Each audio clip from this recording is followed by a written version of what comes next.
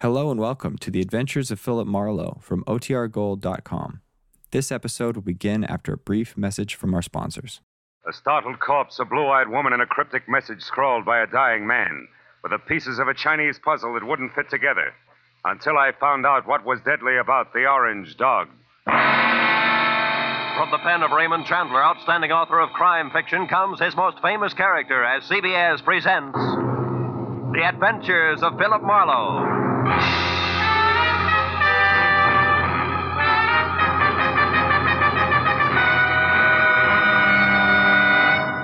And now, with Gerald Moore, starred as Philip Marlowe, we bring you tonight's exciting story, The Orange Dog.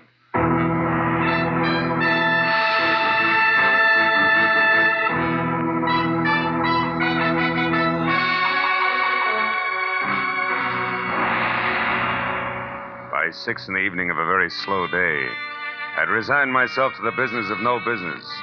So I took my feet down from my desk, switched off the lights, and started out the door for home with the prospect of a nice, quiet evening ahead of me.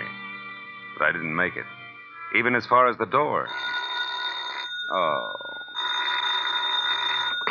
Hello, Philip Marlowe. Marlowe, my name is Shelley Martin.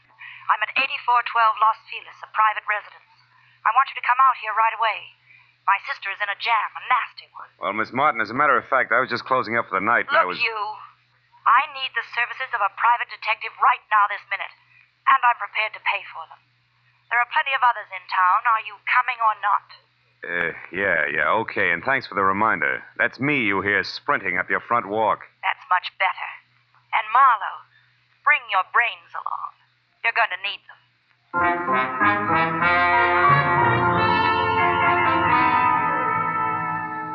And that was the end of my quiet evening. But I just couldn't resist those government engravings of Mr. Lincoln. So I drove down to Weston, turned off on Los Feliz, and found the number 8412. The yard was an overgrown tangle of perennial plants losing their battle with the weeds. It was like a girl in a strapless evening gown with her hair up in curlers. However, I could see a light through the Venetian blinds, and the doorbell worked with a resonant two-tone chime that caused the door to open just far enough to allow a pair of eyes so blue they were almost purple to peek out at me. Yes, what is it? I'm delivering that private detective you ordered. Oh, Marlowe, come in. Thanks. Sit down, won't you? Thanks again. All right, what's the next move? It's about my kid sister. Mm-hmm. She's involved with a man named Lou Horner, a San Francisco broker. She's quite deeply involved, I'm afraid. Oh? You see, some very strange things are going on, Marlowe, and my sister is a naive kid caught right in the middle of them. Yeah, I see. What sort of strange things, Miss Martin? Shelley. Sweet. Well, to begin with, when I arrived from San Francisco today, my sister called me and asked me to meet her here in this house. When I got here, the lights were on, the radio was playing, and the front door was open. But the place was deserted. Whose house is it, Horner's? No, I think she said it belongs to a friend of his who's in Europe now. This Horner person uses it when he's in Los Angeles. Well, couldn't they have stepped out for a while? Mm-mm. You know, you don't look the type, Shelley, but maybe you're just panicky, huh? No, I'm not being panicky. All right. Where's the nasty jam? Right behind the couch. Take a look. Okay. But you know, I see what you mean. Who is he, Shelley? How'd he get here? Maybe it's Horner, I don't know. I tried to search him, but I couldn't. Mm-hmm. Well, it wouldn't have helped anyway. Whoever shot him cleaned him out. No wallet, no papers, nothing. I found this magazine lying under his hand. Look here. Mm-hmm. He must have written this just before he died. Where's that? Here. Oh. It says, call Marion tonight about the orange dog, a foe. Orange dog, a foe. For what? That's why I called you, Phil. Marion is my sister. And whatever the orange dog of foe is, it must be awfully important. We've got to find out what it means, Phil, for Marion's sake. So far it means murder, honey, and that's for the cops. No. Well, all right, call them. But keep Marion's name out of it. A thing like this could destroy her. But look, maybe she pulled the trigger on our friend here. Maybe, but I don't think so. She's a sweet kid, Phil. Give her a break. If I'm wrong, I swear I'll help you bring her in myself. Is that fair enough? Okay, Shelley, it's a deal. It makes just as much sense as the orange dog of foe, but no more.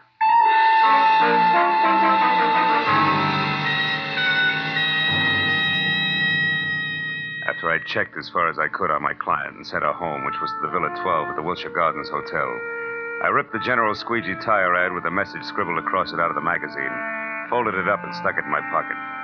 Next, I called Lieutenant Ibarra at Homicide and told him where I'd found a body, probably named Lou Horner, leaving out all the details about Shelley, Marion, and the orange dog. Then I started out the door, but got back as a shadow slid across the walk. I caught a glimpse of a large, ugly head of long, dirty hair set on a small, ugly body that was moving fast.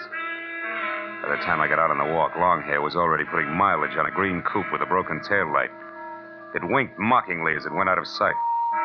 So I got in my car and headed for New Chinatown. It was the logical place to get some information regarding a Chinese dog. I saw a light filtering through a dingy window, illuminating the words James Tang, dealer in Oriental curios.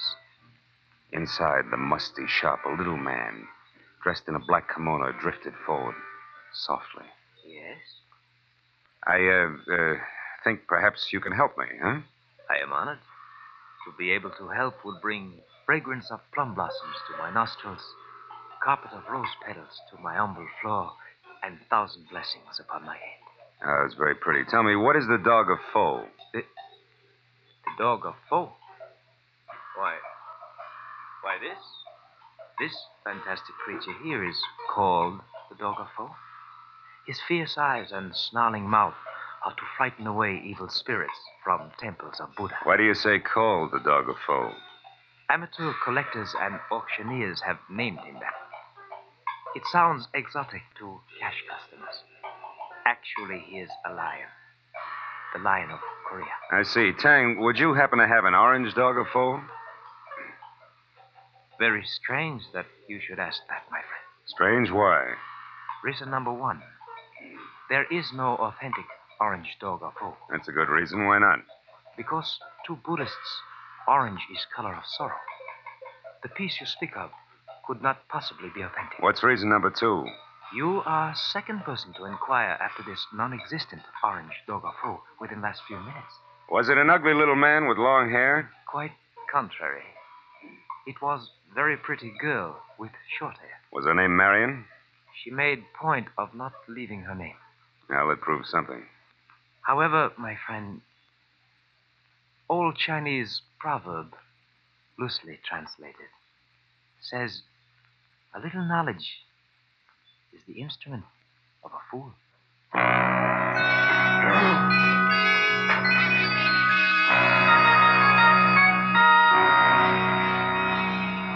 There were 9 other curio shops in the neighborhood, so I started making the rounds for the non-existent orange dog of foe and a girl who was interested in one. From the first 3 shops, I got a fast horse laugh and the fact that the girl was still ahead of me. The next 2 netted an insult apiece and a total blank on the dame. And from the 6th, called Saxon's, a glossy, well-ordered place on West 7th Street, the only effect was a coldly curious raised eyebrow. The man in front of me, whom I took to be Mr. Saxon himself, was a gaunt white Russian with a high, naked head the color of warm paraffin. His slender fingers played nervously with each other as we talked. The orange dog of foe. Yes, I have heard of such a piece, I think. It would be porcelain. Probably. This is your business. Who has it, Mr. Saxon? Can you tell me? No, I'm sorry. I believe I heard this orange dog mentioned just once, somewhere down in the village. But I'm sure I could never remember who spoke of it or when. Oh, no idea of its value then, huh? Now that you mention it, I seem to remember the figure 20,000. You mean yen? How much in American money? I am speaking of American money. It would be an importation from China, you know. How could it be worth that much? It's not even authentic, Mr. Saxon. Authentic? You seem to know a good deal more than I about this orange dog. Possibly one would have to see it to appreciate its value. Yeah. Tell me, has a girl been in here tonight looking for this orange dog? A girl? I know. Know anybody named Marion? Marion. No, there is no one in my acquaintance by that name. But why do you ask? Because Marion has quite an interest in the orange dog. I have a feeling they'd make a great team if we could get them together. I see. And what is your name, sir? It's not Fu Manchu, Mr. Saxon. Good night.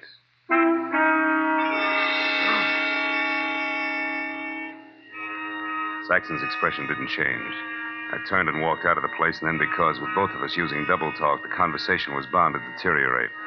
At least I had found out that the orange dog of foe existed and was going for a very high figure, especially for a phony. And it didn't take an abacus to figure out that Saxon knew more than he told me. Well, I started up the sidewalk to the next bric-a-brac emporium when I saw something parked on the side street, which brought me to a halt. It was that green coupe with the broken tail light. I went over to it, found it empty, and stuck my head inside to check the registration card for Longhair's real name. Yeah, it was a very foolish move because Longhair at that very moment prodded my kidney with the muzzle of a .38. And neither he nor the gun had a sense of humor. All right, Mr. Wise Guy, come on, walk. You and me are going up the alley here. What's the matter? Don't you feel at home in the light? Shut up. I don't like it much anyway, so you better ease off with the smart sayings. Okay, this was far enough. Well, Mr. Wise Guy, did you find what you're looking for? You mean the orange dog, Shorty? The answer's no. The orange dog. So that's where the plates are. What plates? You're working for Horner. You don't know what plates. Look, chum, when you get your next haircut, have your brains dusted off. Nobody works for Horner anymore. Horner's dead. Dead? Since when? What's the surprise act for? You saw the body. You were sneaking around that house on Los Feliz. In fact, you might have killed Horner yourself. That body wasn't Horner. Why, Horner is 3 times the size of that guy in Los Feliz. He's bald. Also, he's so dumb he can't remember his own phone number. Oh, hold it. I'm looking for Vera Street where they sell those enchiladas. I'm sorry, gentlemen. I don't want to intrude. Hey, quiet. I'll blow your brains out. All right, now, come on, Mr. Wise Guy. Tell me what Horner's got on his mind. You know all right. I saw you taking orders from his girl. You mean Shelley Martin? Who else? Thought maybe you meant Marion. Marion. Who's Marion? Shelley Martin's sister. And don't let it worry you. Marion's got the orange dog eating out of her hand. I don't say. It ain't funny, mister. It's just peculiar. Because Shelley Martin don't have a sister, I know. So it seems like you're a very mixed-up character. In fact, Mr. Wise Guy, you're so mixed up, you're no good to me at all. So get over there with the rest of that.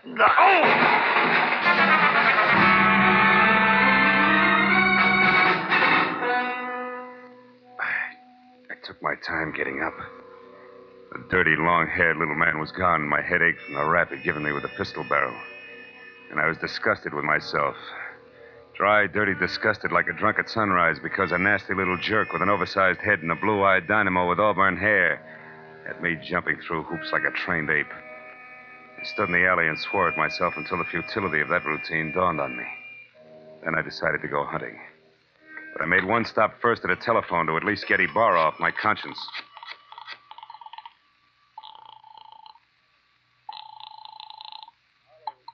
Lieutenant Ibarra.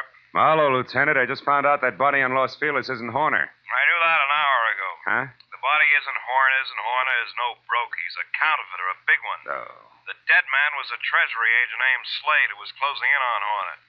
So if you've got anything you haven't told, Phil, you better get it off your chest. At this point, it's a pleasure. Girl named Shelley Martin's calling the signals about now, and she can be found at Villa 12, Wilshire Gardens Hotel. Yeah, hurry. You'll just about meet me there, Ibarra. Now, wait. Suppose you go alone and find out what you can first. That's a switch. I'll follow in half an hour. Let's not freeze her up, Marlowe. Let's keep her talking, okay? Okay, Ibarra. That's easy for her. She's got a forked tongue. Only this time it's going to wag strictly on the straight and narrow, I guarantee it.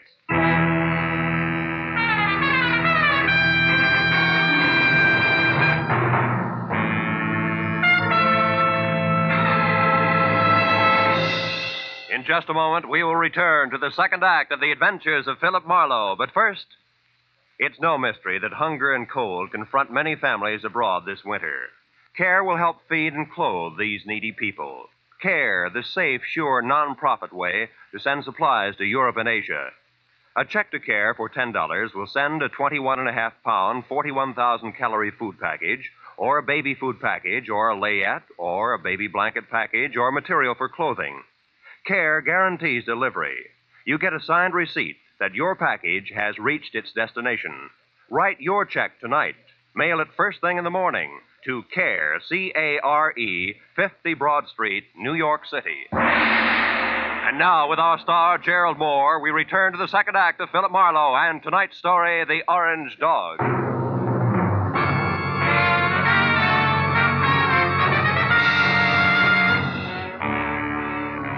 Pointed my car toward the Wilshire Gardens, and a beautiful liar named Shelley Martin, I was sure of two things. The plates that Longhair had wisecracked about just before he piled me into a row of garbage cans were the engraved kind that counterfeiters use to make money the easy way. And second, Both Longhair and Lou Horner were racing for the plates as well as the Orange Dog, which could be one and the same thing. But 20 minutes later, as I pulled up near Villa 12, which was strips of yellow light and raised voices drifting out of half-open Venetian blinds, I forgot about the gentleman involved and concentrated on a lady who didn't have a sister called Marion. I went around to the back of the villa where I found the service door unlocked and the kitchen beyond dark. And when I entered and quietly moved to a spot near the living room where I could see Shelley snapping at a pompous, excitable man with a red face, All right, I figured that a little eavesdropping might pay I off. belong. I'm here in Los Angeles. Is there anything wrong with that Mr. Horner? Yes, everything. Why, I wouldn't even have known you were in town if I hadn't gone back to the place in Los Feliz where I saw you and some man having a delightful little chit-chat over the body of that T-man. Treasuryman? Yes. Is that who he was? A meddlesome fool I caught snooping through my papers. Then you killed him, Lou. Of course I killed him. I had to. Now stop asking questions and get out of here. Because this is business, not pleasure, Shelley. And that leaves no room for you. Or Marion? What do you know about Marion? Not enough. But what I do know, I don't like. Look, Lou, who is Marion and what does she mean to you? Marion means money to me, Shelley. Nothing more. So just leave me alone here so that I can make a call according to schedule. A call about... Lou. What's the matter, Shelley? Behind you, Lou. They're in the garden. Lou! The bullet crashed through a closed window, didn't stop until it got to Horner, who grabbed at his chest and dropped to the floor even before the glass quit flying. And by the time I got outside to where the shot had come from, I found nothing but a little wind rustling a lot of trees. When I got back to Shelley and the blood over tweed on the carpet, Horner was already dead. Marlowe, the man out there was Henry Peel. Peel? Something in long hair and dirty clothes? Yes, I met him in Horner's office once. Lou said he was a broker from Chicago. Come on, both Peel and Horner are counterfeiters. What? Lou, a counterfeit? That's right. Never mind the carefully arched eyebrows, honey. They mean nothing. But, Marlowe, I swear I never knew that Horner was anything but a broker. A broker maltreating poor sister Marion? You're a liar, Shelley.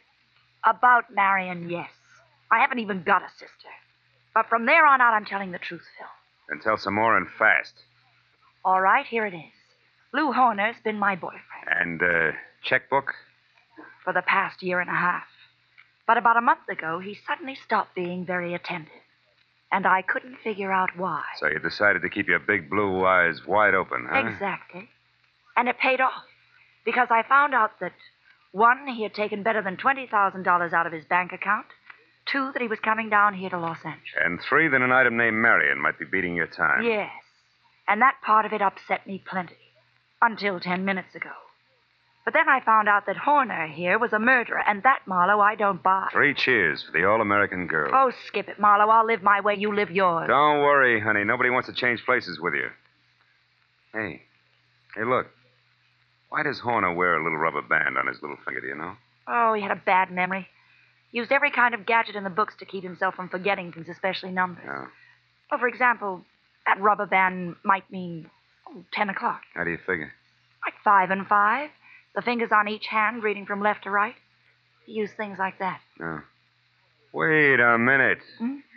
Horner was going to make a call to Marion just now, and the message the T-man left was... Call Marion tonight about the Orange Dog of Foe. Shelley, baby, where's your phone? Fast. Come on, it's 10:15 already. Well, it's out there in the hall, Marlowe. Oh. Well, what are you talking about? A line, honey, a line on your ex-sister, Marion.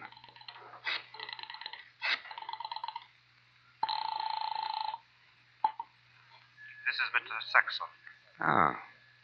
Lou Horner, Mr. Saxon. I know I'm some 15 minutes late with this call, but I'd still like to see you about the Orange Dog of Foe. Certainly, Mr. Horner.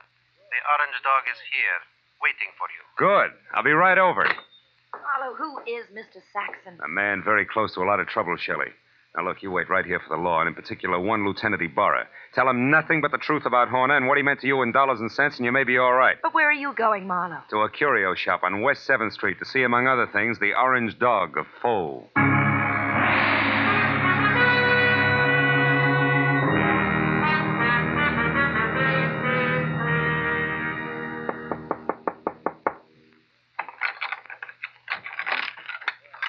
You are the Mr. Horner who called? Yeah. Also the one who was here this afternoon, you remember? Oh, yeah. Well, I'm sorry I didn't call you at 10, Mr. Saxon, according to schedule. I hope it hasn't inconvenienced you. No, that's quite all right, Mr. Horner. One moment, sir. Ah. What's the matter? Is anything wrong tonight? Seem on edge, Mr. Saxon. I am. So please, Mr. Horner, don't make a single stupid move. What? Wait a minute. Why the gun, Mr. Saxon? I promised not to bite the orange dog. You won't even touch the orange dog. Now, who are you? Oh, we've been all through that. I'm Horner, Saxon. Lou Horner of San Francisco. No, you're not. Horner would have had no reason to wander around curio shops as you did this afternoon, asking any and everybody about the orange dog. Now, once more, who are you, and where is the real Lou Horner? All right, we'll take them in that order. I'm a private detective named Philip Marlowe, and Lou Horner's a corpse. But also, I'm a good friend of yours, Saxon, because I'm going to give you a little bit of advice for free. Call it quits, Buster. You're licked. What are you talking about, Marlowe? A T for Treasury man named Slade. Before he died, Saxon, he talked. I see. Yeah, and believe me, he said enough to put you away till orange dogs are as popular as lifesavers. And what do you say, Saxon? Do we play it smart? Very well, Marlowe. We will play it smart. My kind of smart. Now, turn around and walk through that curtain there. I want to show you something. Orange dog, maybe? Yes, the orange dog of Foe. I want you to see it for yourself before you die. Saxon said die like it already happened. And after he relieved me of the comforting bulge of the gun in my pocket and marched me to a large, windowless room that was a little darker than the lining of an 8-ball, he told me to stand very still. Then he turned on a single lamp that rested on a large, scarred table, and next to it an ordinary shipping crate and cushioned on all sides by white wrapping paper. I finally saw the orange dog of Foe. It was a porcelain lion, pop-eyed, majestic in a crazy way. And also it was colored orange, bright and clear. But now that I'd seen it, I knew that the next move was Saxon's. I turned to face him. It was then that I noticed the black curtain behind him moved slightly. And Longhair quietly stepped into the room. This Mr. Saxon did not know about. Well, Marlowe, now that you have seen the orange dog for your first and last time, what do you think of it? He thinks it's just Jim Dandy, mister. Now drop your gun before I blow the top of your head off. Go on, drop it. It's better. Now sit down there and stay put. You, Marlowe, get across the room. Okay. Thanks for showing up, Peel, before Saxon here ran out of small jokes. Don't kid yourself, Marlowe. I didn't just show up. I've been right behind you all the way. That's how I work. So what do you want, Peel? A couple of very fine engraved plates that I've been after for 6 months now. Plates which could be in the orange dog of Foe? No place else but. Or do you think that maybe the late Mr. Horner wanted as an ornament? But that's all it is. There are no plates in the orange dog. It is only a collector's item. And you're a liar, Saxon. And I know the best way to prove that. Marlowe, pick that thing up and toss it against the wall. No, don't. I tell you, there's nothing in it. Toss it, Marlowe. Go on. Okay, Peel. Now we'll see who's right about the plates being hit. Nothing, huh, Peel? No. Nothing. All right, Saxon, get up. I want to know what the plates are, so I'm going to count to 3. That's how long you have to live if you don't tell me. No. Peel, believe me, there are no plates. 1, 2. Hold it, Peel. Wait. Here are the plates. Here. In this jeweled box. Look, right here, under your nose.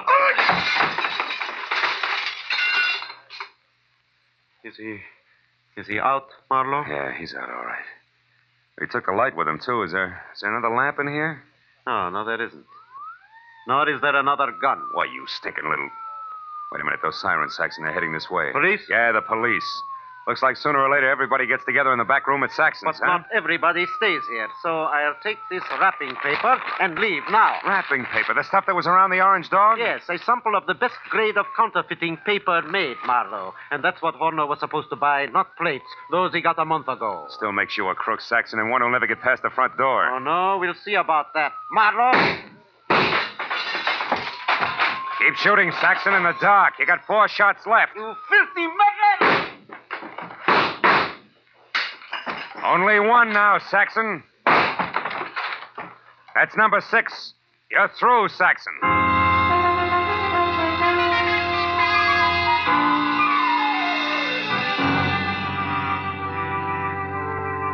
By the time Ibarra and his boys, plus a half a dozen very anxious T-men, got into the room, Saxon was already coming apart at the seams. But after a half hour of steady questioning, he split wide open and led us all to a basement hideout where the T-men went wild over a few thousand sheets of A1 counterfeiting paper. But an hour later, after Peel, who admitted murdering Lou Horner, and Saxon, who was ready for the nearest straitjacket, were both in the lockup, there was still the problem of the glib lass from San Francisco. But finally, when Shelley, Lieutenant Ibarra, and I stood under the green light of the globe in front of police headquarters, I knew that the girl who technically was only guilty of withholding information from the police was not going to spend any time in the pokey. Because, after all, I was more or less guilty of the same thing. Besides, Lieutenant Ibarra was still interested in the others. Well, Marlowe, it looks like the whole business actually boils down to a single transaction between Clay Saxon, who had the counterfeiting paper, and Lou Horner, who was supposed to buy it. That's right, Ibarra. But Horner, who must have made his contact with Saxon via some middleman in San Francisco, only had a telephone number and the password, the Orange Dog of Foe, to work on here in L.A. But how'd you get hold of that number, Phil?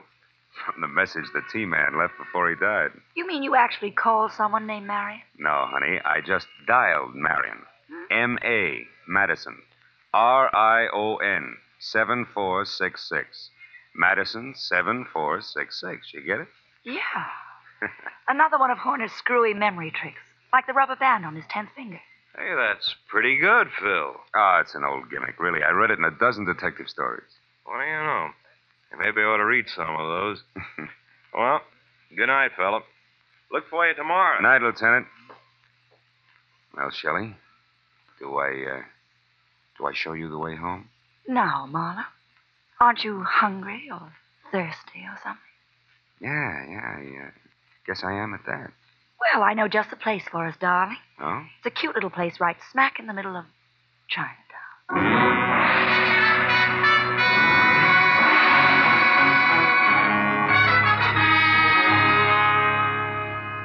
Well, we got through a small Chinese dinner without seeing or hearing from a single orange dog. And when it came time to leave, I was thinking that Shelley wasn't really too bad a kid at that. So when she left the table to powder her nose, I started to make plans. But when she got back, I forgot about them because in the meantime, she'd run into an old friend. Yeah, a rich old friend who was all alone in the big city. I said I didn't mind taking a rain check when she explained that he was from Kansas City and a broker at that. He certainly was overweight. Too much steak and potatoes. Steak and potatoes. Wonder if Lindy's is still open.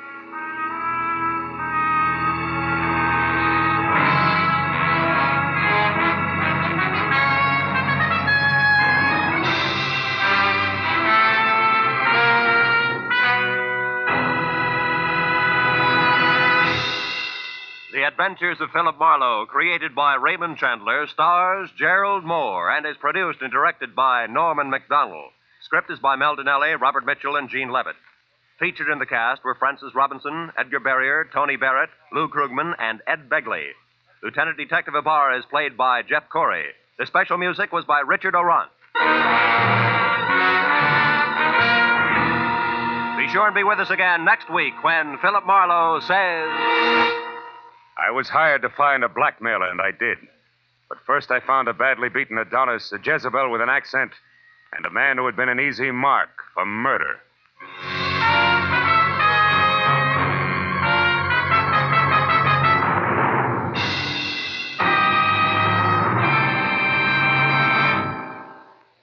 "90 minutes of unsurpassed comedy comes to you every Sunday night when CBS brings you The Spike Jones Show, The Jack Benny Show, and Amos and Andy in succession. Tomorrow night, pianist Alec Templeton and songstress Peggy Mann are Spike Jones' special guests. Jack Benny and his gang, and Amos and Andy, following in succession, will bring you more of the laughs that make them first for Sunday night fun. Spike Jones and Amos and Andy come to you over most of these same CBS network stations, and Jack Benny comes to you over them all. Now, stay tuned for Gangbusters, which follows immediately over most of these stations.